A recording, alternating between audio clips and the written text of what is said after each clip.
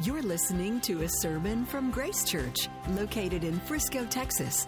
Get to know Grace Church better by visiting our website at www.gracechurchfrisco.org. Today's speaker is Pastor Craig Cabanis. Well, good morning. It's wonderful to be with you and to study God's Word together. My name is Craig. I'm one of the pastors here, so if I've not had a chance to meet you, I hope I'll be able to meet you soon, today, if not today, soon.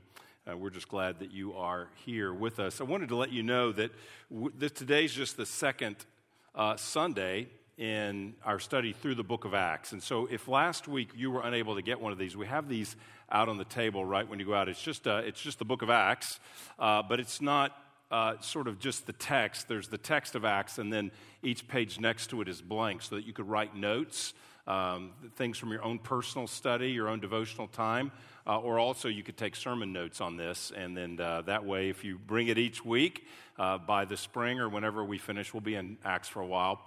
Whenever we're done, you'll have your own personal notes throughout the whole book, which could be really a great tool for you. Today, I want to start by just reviewing a little bit of what we talked about last week, and then jump into what today's passage is. One of the most important passages in the book of Acts, arguably in all the New Testament. It's a very key passage in the book. And so as we walk through Acts 2 today, at least the first part of Acts 2, I think the sermon will feel a little different than last week. Last week was a little bit more of an exhortation.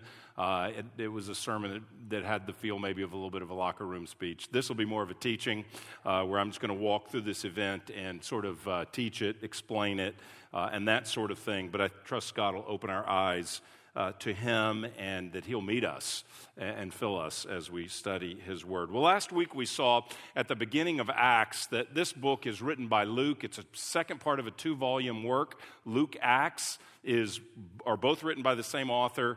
It's 2 volumes. One, Luke is the beginning of all that Jesus began to do and teach. Acts is the continuation of all that He began to do and teach through His apostles, and what He began to do through His church as well. So the book opens with Jesus teaching the apostles. He's resurrected, and He's teaching them as the resurrected Lord about the kingdom. And then He ascends up to His Father in heaven. Now, before He ascends, He sort of gives them their mission, renews the call of their mission. And He says to them, look, you need to wait. You're not ready for your mission. You need to wait. Hang out here in Jerusalem and wait. It's probably about 10 days. We can do the math from what happens here. I'll explain in a second. So they probably wait around 10 days or so till Acts 2 when the Holy Spirit falls upon them. But He tells them to wait, and they will receive power.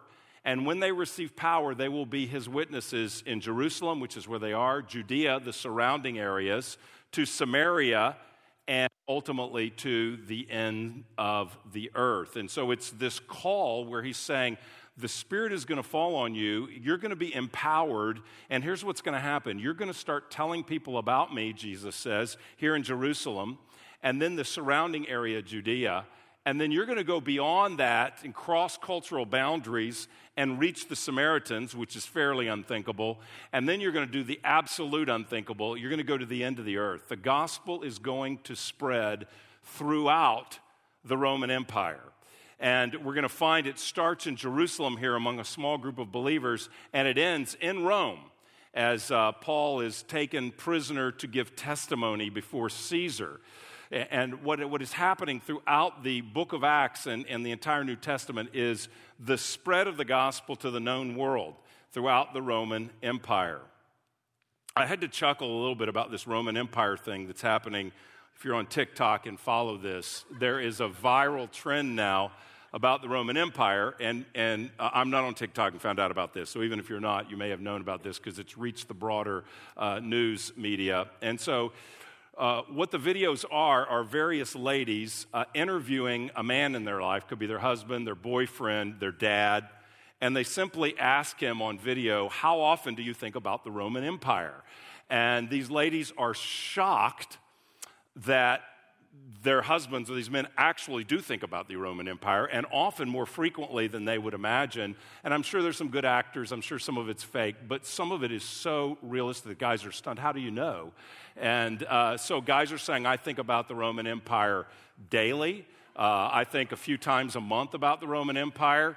One dad I saw told his daughter, I think about the Roman Empire every time I use the restroom because they developed sewage systems, and so I think this happened during the Roman Empire. And so there are guys that are thinking daily about the Roman Empire, and some not thinking nearly as often. And every lady is absolutely stunned, thinking, how are you thinking about this, and why are you thinking about this? And so my goal in this series is not to join a TikTok trend, but is to help us all think a lot about the Roman Empire as we read through the book of Acts, because it is this time that God chose when power was consolidated in a single city, Rome, that ruled over much of the world during a time of peace, that God chose to pour out his Spirit upon his church so that the gospel could spread throughout the Roman Empire, and so that we today, men and women, could think about the gospel spreading through the Roman Empire on a frequent basis. So we talked about that in the first 11 verses of Acts 1. And then I'm not going to cover the second half. I'm going to do Acts a little differently than I've done some books. There are passages that I'm going to summarize for you, and then other passages going to teach verse by verse. So basically what happens in the rest of chapter 1 after Jesus ascends is that the disciples pick a 12th apostle to replace Judas. Judas commits suicide, and there is another apostle chosen named Matthias. He's chosen by lot. And then Acts 2 occurs, and the Spirit, which is promised in Acts 1, arrives. So let's listen as I read together Acts 2, verses 1 to 11. This is God's holy word, the account of the arrival of the Holy Spirit to the first church. When the day of Pentecost arrived, they were all together in one place. And suddenly there came from heaven a sound like a mighty rushing wind, and it filled the entire house where they were sitting. And divided tongues as a fire appeared to them and rested on each of them. And they were all filled with the Holy Spirit and began to speak in other tongues as the Spirit gave them utterance. Now there were dwelling in Jerusalem Jews, devout men from every nation under heaven. And at this sound the multitude came together, and they were bewildered because each one was hearing them speak in his own language. And they were amazed and astonished, saying, "Are not all these who are speaking Galileans?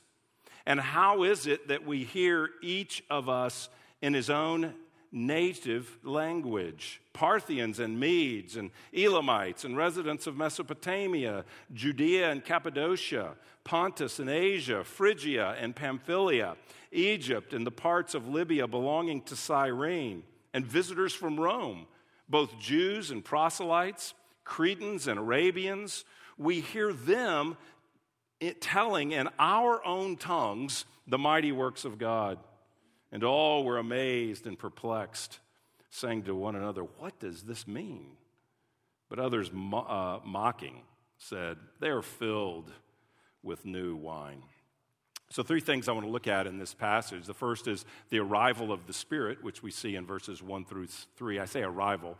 The Spirit was present on the earth, but this is a unique arrival of the Spirit. Might be a better way to say that. Verses 4 through 11 describe the effects of the Spirit when he comes at Pentecost.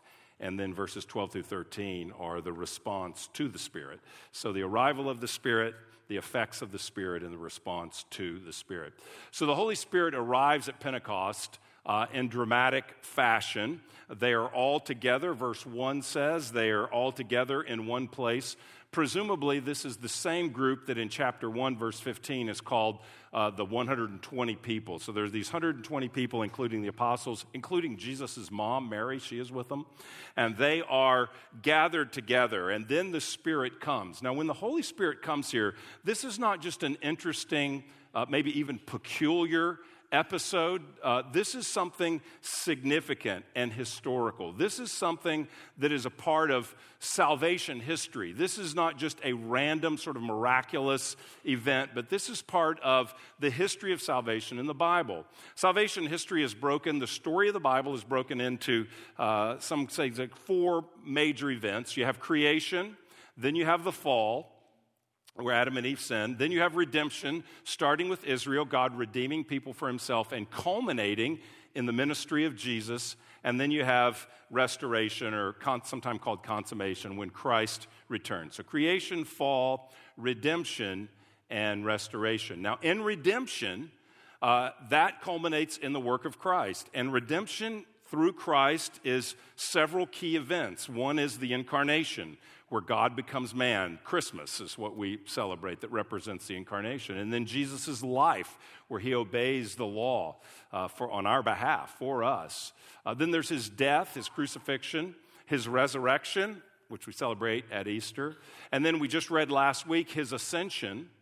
He goes up into heaven to be with the Father. And then the final event is Acts 2. It is his pouring out of the Holy Spirit upon the church.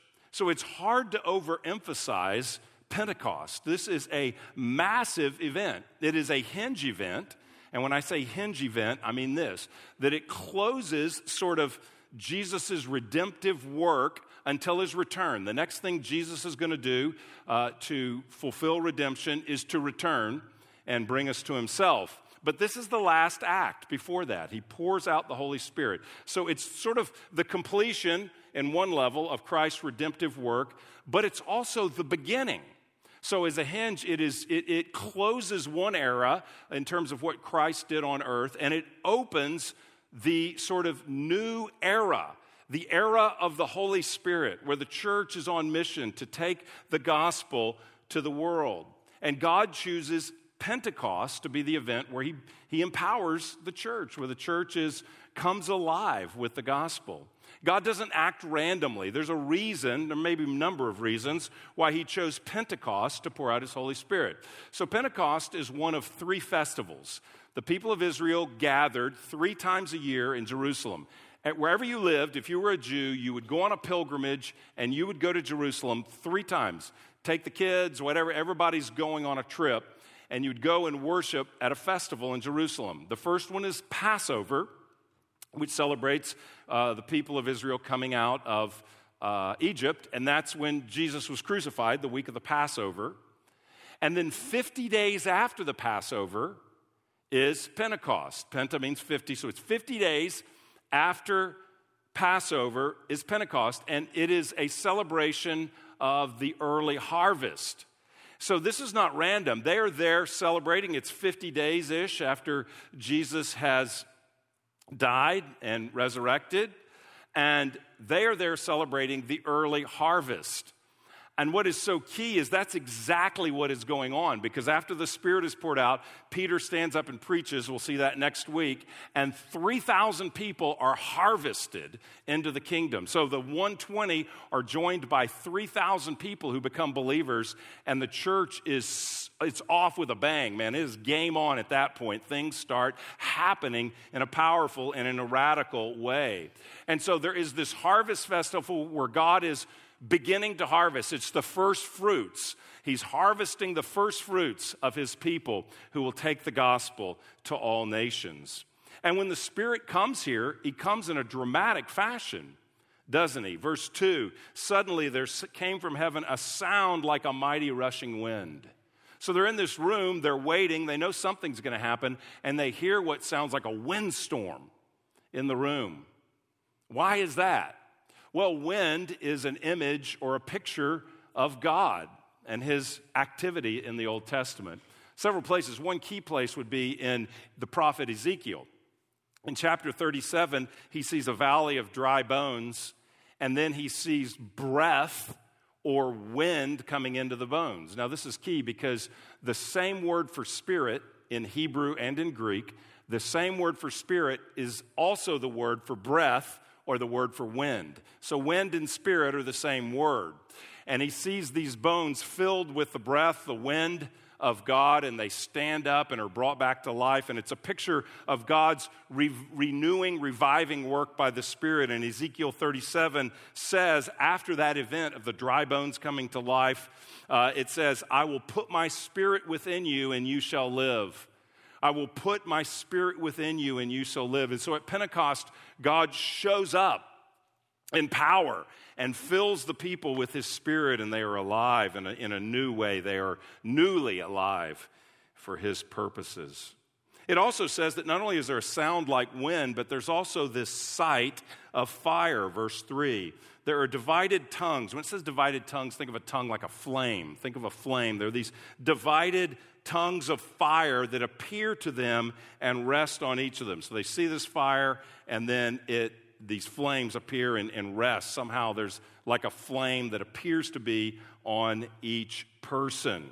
Well, fire is obviously another image of God in the Old Testament. Remember in the book of Exodus, when Moses is out in the field and there is a burning bush that burns but is not consumed, and God speaks. That fire, that fire that's not consumed is a picture of God speaking to Moses. So it's a sign of God's presence. So at Acts 2, we have these various Old Testament images and this sense of fulfillment that the long-anticipated arrival of the Spirit has come. And he comes in dramatic fashion. He comes with the sound of a wind, with the sight of fire, to fill his followers so that they can, chapter 1, verse 8, be his witnesses. They cannot fulfill their mission without the power of the Spirit, because the mission to take the gospel to the lost is a supernatural mission that can only be accomplished by supernatural means. And so he pours out his Spirit. So that's the arrival of the Spirit. The second thing is the effects of the Spirit. We see this in verse 4. They were filled with the Holy Spirit, and they began to speak in other tongues as the Spirit gave them utterance. So what happens here is these 120 people began to speak languages they do not know. Verse 4 says, as the Spirit gives them utterance. So the Spirit gives them these words in other languages. And they are, verse 11 tells us, declaring the mighty acts of God. They are declaring, they are telling, they are speaking the mighty acts of God. Now in the Old Testament, there is a relationship between the ministry of the Holy Spirit and inspired speech. So in the Old Testament, the way it works is when the Spirit empowers someone, they would often prophesy. So the prophets have encounters with the Spirit, and God speaks to them. So the idea of the Holy Spirit, sort of empowering speech is not unusual in the Bible. What's unusual and unprecedented is that speech be in languages that the speakers do not know. They do not cognitively know these languages, and yet they are speaking in them. That's what is new. As there are, verse 5 says, people from every nation under heaven. So there are people there that are hearing these languages in their home language. So they come from another nation, they're Jewish, they come on pilgrimage, and they hear somebody speaking. Whoa, that's what we speak back in Crete. And that's what's going on here. That's what we speak back in Cappadocia. That's our language. And they are speaking it. So the scattered Jewish people have gathered at Pentecost, and these people start speaking in a language they don't know, and somehow this goes viral. I don't know if they leave the house. It's making so much of a racket. We don't know.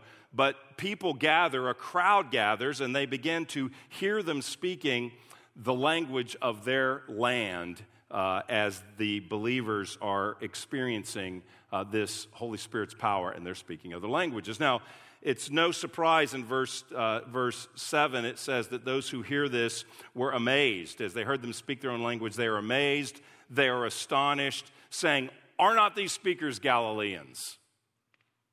It's shocking because Galileans have a reputation of being uncultured. They're hayseeds, okay? They're sort of uncultured sort of people. And now they're doing something. This is not a gathering of linguists. This isn't a conference on foreign language. These are uncultured kind of people. And they are standing up, speaking perfectly languages that they could not know. And the people are amazed to hear this. And the tongues miracle is even more amazing when you really look at the list and think about who is there. So it's not as if they all stood up and they spoke just like one area over, they all spoke that language, and everybody goes, wow, that's interesting. Aren't they from Galilee? No, they're speaking broadly languages represented by the known world at that time in the Roman Empire. It tells us in verse 9, there are Parthians, Medes, and Elamites there. Those people are from the east of the Roman Empire, an area that today would be known as Iran. So the Iranians are there, various people there that speak different languages, and they're hearing it in their language. It also says, he says next, residents of Mesopotamia. That's modern-day Iraq. So the Iraqis are there, and they are hearing it spoken in their language. We weren't called the Iraqis, and then it was different. They're called the people of Mesopotamia, but they're hearing it. And then he says Cappadocia, Pontus in Asia, Phrygia and Pamphylia. That's modern-day Turkey. So people who live, these various groups in modern-day Turkey, they are in Jerusalem as well. And what's interesting is those areas, Paul is going to evangelize those areas in Acts 13 through 20. We'll get to that. So chapters 13 through 20. Then he moves to Africa. There are Africans there, North Africa, people from Egypt, parts of Libya, people near Cyrene, it says. There also in verse 10 is a mention of people in Rome, which is so interesting. People from Rome are hearing it, and then by the end of the book, when Paul is in Rome, there's a full-blown church there, and they're going to come out and meet with Paul. And so there's people from Rome there that are Christians before Paul is, and he will meet them at the end of the book, presumably. There are people from Crete and the Arabians. That probably is the area today of Saudi Arabia. So there's this international spontaneous assembly that comes and witnesses this incredible miracle. Now, with all due respect and fear of the Lord, I would say this is odd. This is peculiar. I mean, if you were thinking, hey, God's going to come and pour out his Spirit to reach a lot of people with the gospel, how's he going to do that? I don't think anybody in the room would have guessed, well, he's going to give them languages they don't know, and they're going to start speaking in foreign languages, and everybody's going to hear that. It's unusual. So why does this happen? Well, I think it's because it's a picture of uniting diverse people all over the world together in Christ. Because what happens is immediately after this, Peter preaches, and 3,000 people are saved.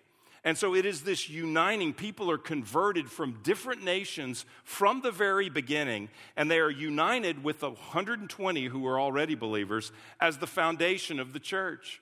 We looked at this a number of weeks ago, that the uniting of people around Jesus is a reversal of a dividing that happened early in the story of the Bible. Early in the story of the Bible, there are people who have one language. This is Genesis 11. They have one language, and they say, hey, we can do anything. Let's build a tower all the way up to heaven, the Tower of Babel. Let's build this all the way up into heaven and make a name for ourselves. And so there's this proud group of people with one language who are going to do this incredible feat, and God judges them for their pride. He scrambles their language, gives them different languages so they can't understand one another, and then they scatter to various parts of the world. And this is how different languages were separated from the beginning of time, according to the Scripture. And so what's happening here is that people with different languages, that judgment for their pride is sort of being reversed. And it's not the pride of man that is separated, it's the sacrifice of Jesus that is now uniting people together in Christ. It's an amazing thing to see that they're going to unite. These are all Jews, but they're going to unite around Jesus, those who believe, and then the Samaritans are, and then the Gentiles are, people all over the world. Pentecost represents the launching of Christ's global mission. And here's how it will end. It starts here with them going out to speak. Well, Jesus has already been on earth and preaching the kingdom for sure.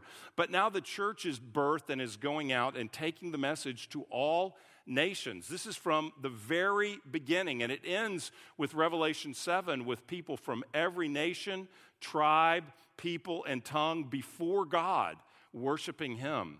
And so the reason I point this out is this is so important. We often just look through a North American, through a U.S. lens. You know, we think, hey, we're to go to the end of the earth, not realizing we're the end of the earth. We're the Gentiles who are just like really blessed to have a seat at the table, but we're so centric on ourselves, aren't we? So we view all those people out there as the end of the earth. We sort of think almost like, well, Christianity is somehow inherent or native to us. Not true at all. You got people from the Middle East, you got people from Africa. They were way onto this thing before any of us were, okay? So you've got people from all over the world hearing the gospel. And the point is that reaching the nations with the gospel, it's in the very DNA of our mission as a church. It's in the very DNA. It happens from the beginning. It happens. God could not make a stronger statement that I want the message of God translated to people all over the world, and that's how he births the church. And it's sad to say that many of us probably have never really thought about that much, this gathering of nations and this work of empowering them, the first believers, to reach them and to take the gospel to the world. So it's not as if we in the U.S. sort of own the gospel and now we're going to all those needy people all over the world. No, it started in the Middle East. We are those needy people from all over the world. We're the end of the earth, the Gentiles. God reached us, and now he does call us from where we are in our perspective with our blessings and all that we have to take those and take them across the street to our neighbor or across the globe where we can share the gospel with others. So the international nature of the people of God, the global reach of the gospel, is in our DNA because you see it at the birth of the church. Well, this unusual event, I'm going to take a few minutes on this, raises a lot of questions for people today. And we have whole differences and divisions and denominations. I mean, we have Pentecostal Christians, and they're named after this event, right? So we have all kinds of questions about this. Here's one question that's commonly asked. Is Pentecost, Acts 2 here, is it unique, or should we expect to experience similar experiences today? Is this a one-off event? I mentioned it's part of salvation history. So is this a unique event, or is this something that we should expect to see happen and to experience today? That's a great, great question. Well, my answer to that is yes, it is unique, and yes, we should expect to experience the Spirit's power in related ways, maybe not identical, but related ways today. It's unique in this sense. It's the final event of Christ's redemption prior to his return, and so there will never be another Pentecost which initiates the era of the Spirit among God's people. We live, the Bible is really divided in two ages, this age and the age to come. And so this age, at the pouring out of the Spirit, becomes the age of the Spirit. So yes, it is unique, and yes, it is non-repeatable in one sense, because it's something that is historic on God's timeline that changes everything. But in another way, as I mentioned, it's a Hens event. It's not just completing the redemptive work of Christ prior to his return, but it also is launching the church in mission. And so the reality is we today need the power of the Spirit. The mission of the church is ongoingly dependent upon the empowering of the Holy Spirit.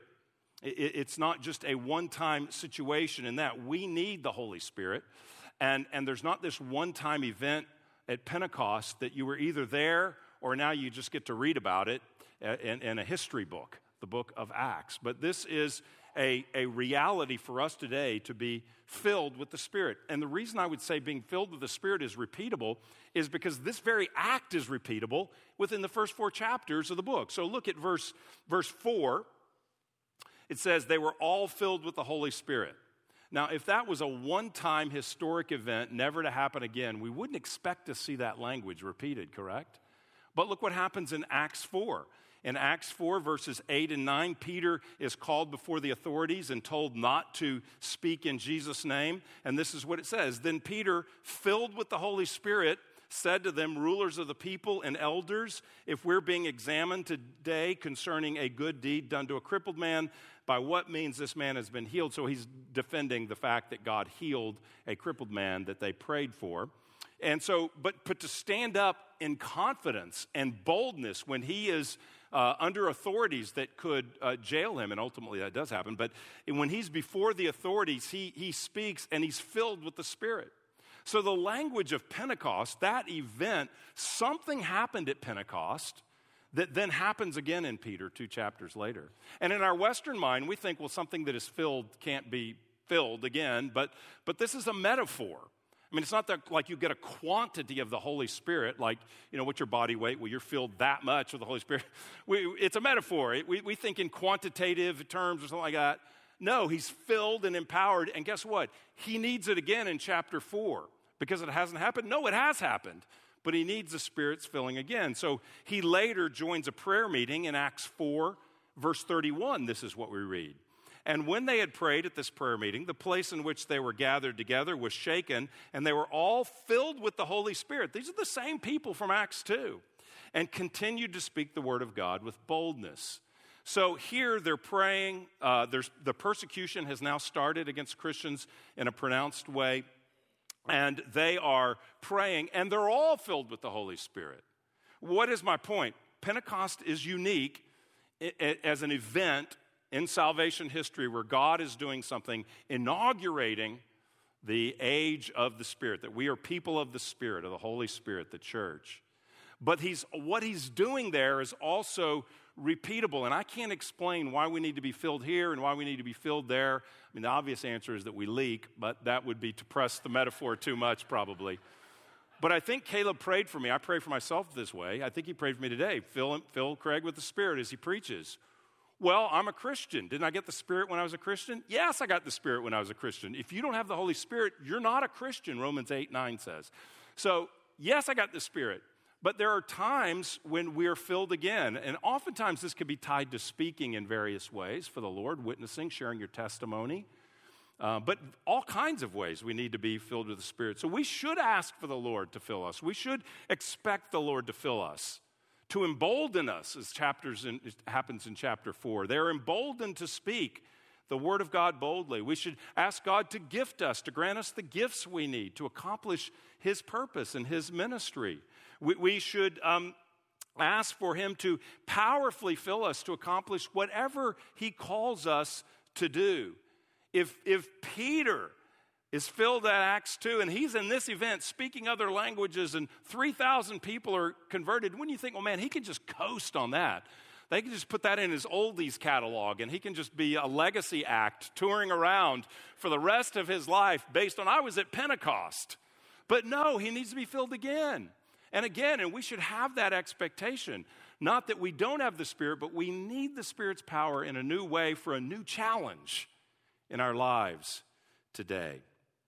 The second common question is this repeatable? I think a second common question is speaking in tongues for today? So what happened in Acts 4, he's not speaking in tongues there, right? He's speaking his language boldly. So what about this speaking in tongues? Well, Acts 2, it doesn't talk about that. It just happens. And there are people who speak in tongues later in the book as well. But it's described, but it's not really talked about or taught on. So in other words, the event happens, but it's not all explained. You have to look elsewhere in the New Testament for that. And when you come to the book of 1 Corinthians, you see in 1 Corinthians 12 that speaking in tongues and interpreting tongues are spiritual gifts. Now, this is a whole message, and I'm almost out of time in this sermon, so I am not going to be able to give this justice, but I'm going to make a few comments about it. I think what's happening in Acts 2 and what's happening in 1 Corinthians, the spiritual gift for the church, I think they're similar and yet distinctly different in a number of ways. Here's how they are different. The audience differs.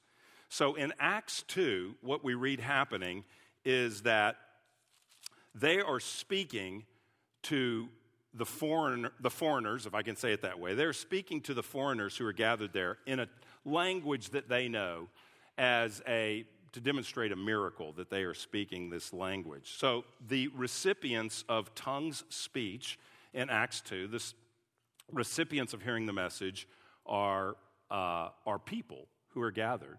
Whereas the recipients of tongue speech in 1 Corinthians is God. 1 Corinthians 12:4 says, 1 Corinthians 14:4 says, the one who speaks in a tongue builds himself up, but the one who prophesies builds up the church. Not the verse I wanted. 14 verse 2, for one who speaks in a tongue speaks not to men, but to God. And then the chapter goes on, and Paul says, I will pray with my spirit in tongues, he says. I'll pray with my understanding. There's a section in there where it says if there's no one to interpret, just sit down in church and speak to yourself and to God. So this seems to be some kind of language that is vertical to God, a language that the person doesn't know, a tongue, but is spoken to God. It mirrors prayer. Actually, Paul calls it prayer in 1 Corinthians 14. That doesn't seem to be what's going on in Acts chapter 2. Secondly, in Acts 2, the language is known to the hearers. Unknown to the speaker, known to the hearers. In 1 Corinthians, no one in the room knows the language, and that's why it has to be interpreted. Not by someone who knows the language, not to someone who got the Babbel app or whatever, got some kind of app and learned a language. No, it's a gift, a spiritual gift of interpretation. That's what it says. There's the gift of tongues, there's the gift of interpretation.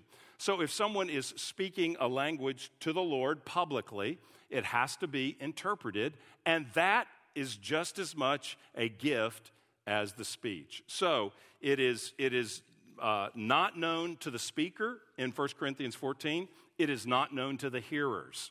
Acts 2, it's not known to the speaker, but it's known to all the hearers. So something very different is going on. Not evangelism in 1 Corinthians 14. The purpose is different as well. And that's probably the final idea, that Pentecost tongues are used to reach the lost by speaking to them miraculously in a language that they recognize, but others wouldn't.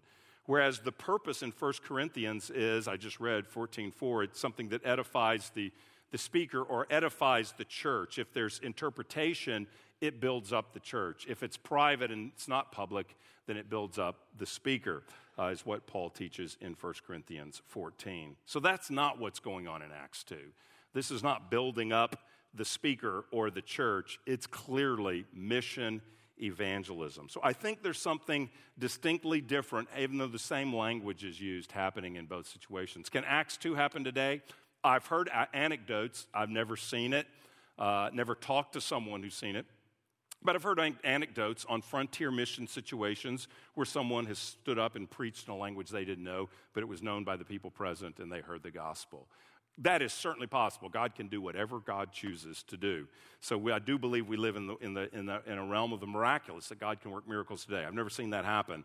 I think Acts 2 that'd be a very uncommon way of taking the gospel to people, would be you just walk in and speak a language you don't know to them. I think that'd be uncommon. Whereas the 1 Corinthians 14 passage seems to be much more common. Seems like many people in Corinth, they have no character, they're not godly, but they do speak in tongues, and Paul never says they're false. He never says shut them down and put a lid on it. So they do. It is a gift that appears to be broad in the book of Corinth, and so I think that gift of communicating to God, there's no reason in the New Testament to believe that's not for today. I don't see it shut down in any reason. I don't see that in the text of Scripture. I think the broader picture is that when the Holy Spirit empowers us, He empowers our speech. He gives us boldness. He gives us words to share the gospel. He empowers teaching or preaching. He gives prophetic impressions and words that we can share with others. He gives a word of knowledge or a word of wisdom or gifts from 1 Corinthians 12. So He gives us the gift of exhortation or encouragement. So the Spirit encourages us to speak His Scripture, the Word of God, to others, or to share things with others that He gives us that encourage and strengthen other people. So the broad picture is the Spirit comes and enables us to speak, and there may be times when that happens in a more dramatic way with speaking in tongues, as we're reading here. So that's the effects of the Spirit. Here is the final point, which is, this is super brief, but the response to the Spirit. There's two responses. Some are amazed, some are amused. Pretty clever, huh? Some are amazed, some are amused. I rarely get those kind of things, so I always point them out when I do, which is probably not godly or humble, but there you go. And all, verse 12, were amazed and perplexed, and then others were mocking. Verse 13. So some people say, tell me more. What does this mean? I'm leaning in. What's happening here? Peter stands up and preaches, and 3,000 of them are converted. Wonderful. Other people mock and say, oh, they're just filled with the new wine, harvested new wine. They've just been drinking, tipping into the wine early in the morning, and they're drunk. The first thing Peter has to say in his sermon, I've never had to open a sermon this way. The first thing he says, hey, everybody here's not drunk. So I've never had to begin that way. But he starts the sermon by saying, these people are not drunk. This is what the Old Testament said would happen. This is what Joel prophesied would happen. This is the event we've been waiting for. And the same is true today. Some people hear the gospel, you may be one of them. You hear the message of Jesus Christ, what he's done, and you say, tell me more. You hear about his death, and we preach the scripture that there's forgiveness of our sins because of Christ's death, and you say, tell me more. And we say, Christ is resurrected, he's alive. You can experience new life. You can experience the power of the Spirit, and you say, I want that. Tell me more. You're leaning in. And other people say, those folks are crazy. That's just a dream. That's a wish. That's a fairy tale. Those people are just got something missing in their life, and so they create a God, and they all want to believe in him, and it's foolishness. Those are really the primary responses. I'm amazed or I'm amused. I hope that you are amazed, and if you're not a Christian and you're here today, I would encourage you just to trust the Lord, to believe that Jesus died for our sins, to give us new life, to renounce any other way. You can't be good enough to be accepted by Christ. You can't be moral enough. You need what he did for you. The gospel is about what God has done, not what you do. And the good news is that he's done everything for us. It's when we receive that gift by faith, when we receive what he's done for us and we believe in his death and resurrection for the forgiveness of our sins, we have our own Pentecost. It may not be this dramatic, but it's actually far more dramatic. You go from death to life. You go from darkness to light. The blinders are removed from your eyes. That's what some of us need. The blinders removed from our eyes so that the Holy Spirit opens so that we see what Christ has done for us. And we renounce everything else we're pursuing and say, we trust you and you alone. Don't mock what God has done. Don't treat as unholy what the Scripture says is holy. Don't say, I've got time for that later, I'll figure that out. No, be amazed at the work of Christ in the cross and resurrection and believe today. And secondly, if you're already a believer, ask the Lord to empower you with his Spirit. Now, you're not asking to give me the Spirit because I don't have the Spirit. You're not saying that. But you're saying, Lord, would you move in a fresh way in my heart? Would you convict me of my sins? Would you encourage me in what Christ has done for me? Would you grant me gifts that you want me to have to encourage and build up the church and to reach the lost? Would you inspire my speech in some way to give me power to share my testimony with someone? Would you, whatever you want from me, would you give me boldness in evangelism? Would you give me the ability to pray to you privately in a tongue that I don't know, as we see in 1 Corinthians 14? Lord, would you fill me? Would you work in a powerful way in my life? I need you. The mission that we have as a church cannot be accomplished by intellectual argument. We believe in dealing with the Scripture and having sound doctrine and reasonable apologetic explanations, apologetics, reason for the truth. We believe in that. But that doesn't convert apart from the Spirit. The Spirit uses that, but it is the Spirit that grants new life. And so we need the power of the Spirit if we're going to be the people God has called us to be. We're going to close today by coming to receive communion. Thank you for listening to this sermon from Grace Church.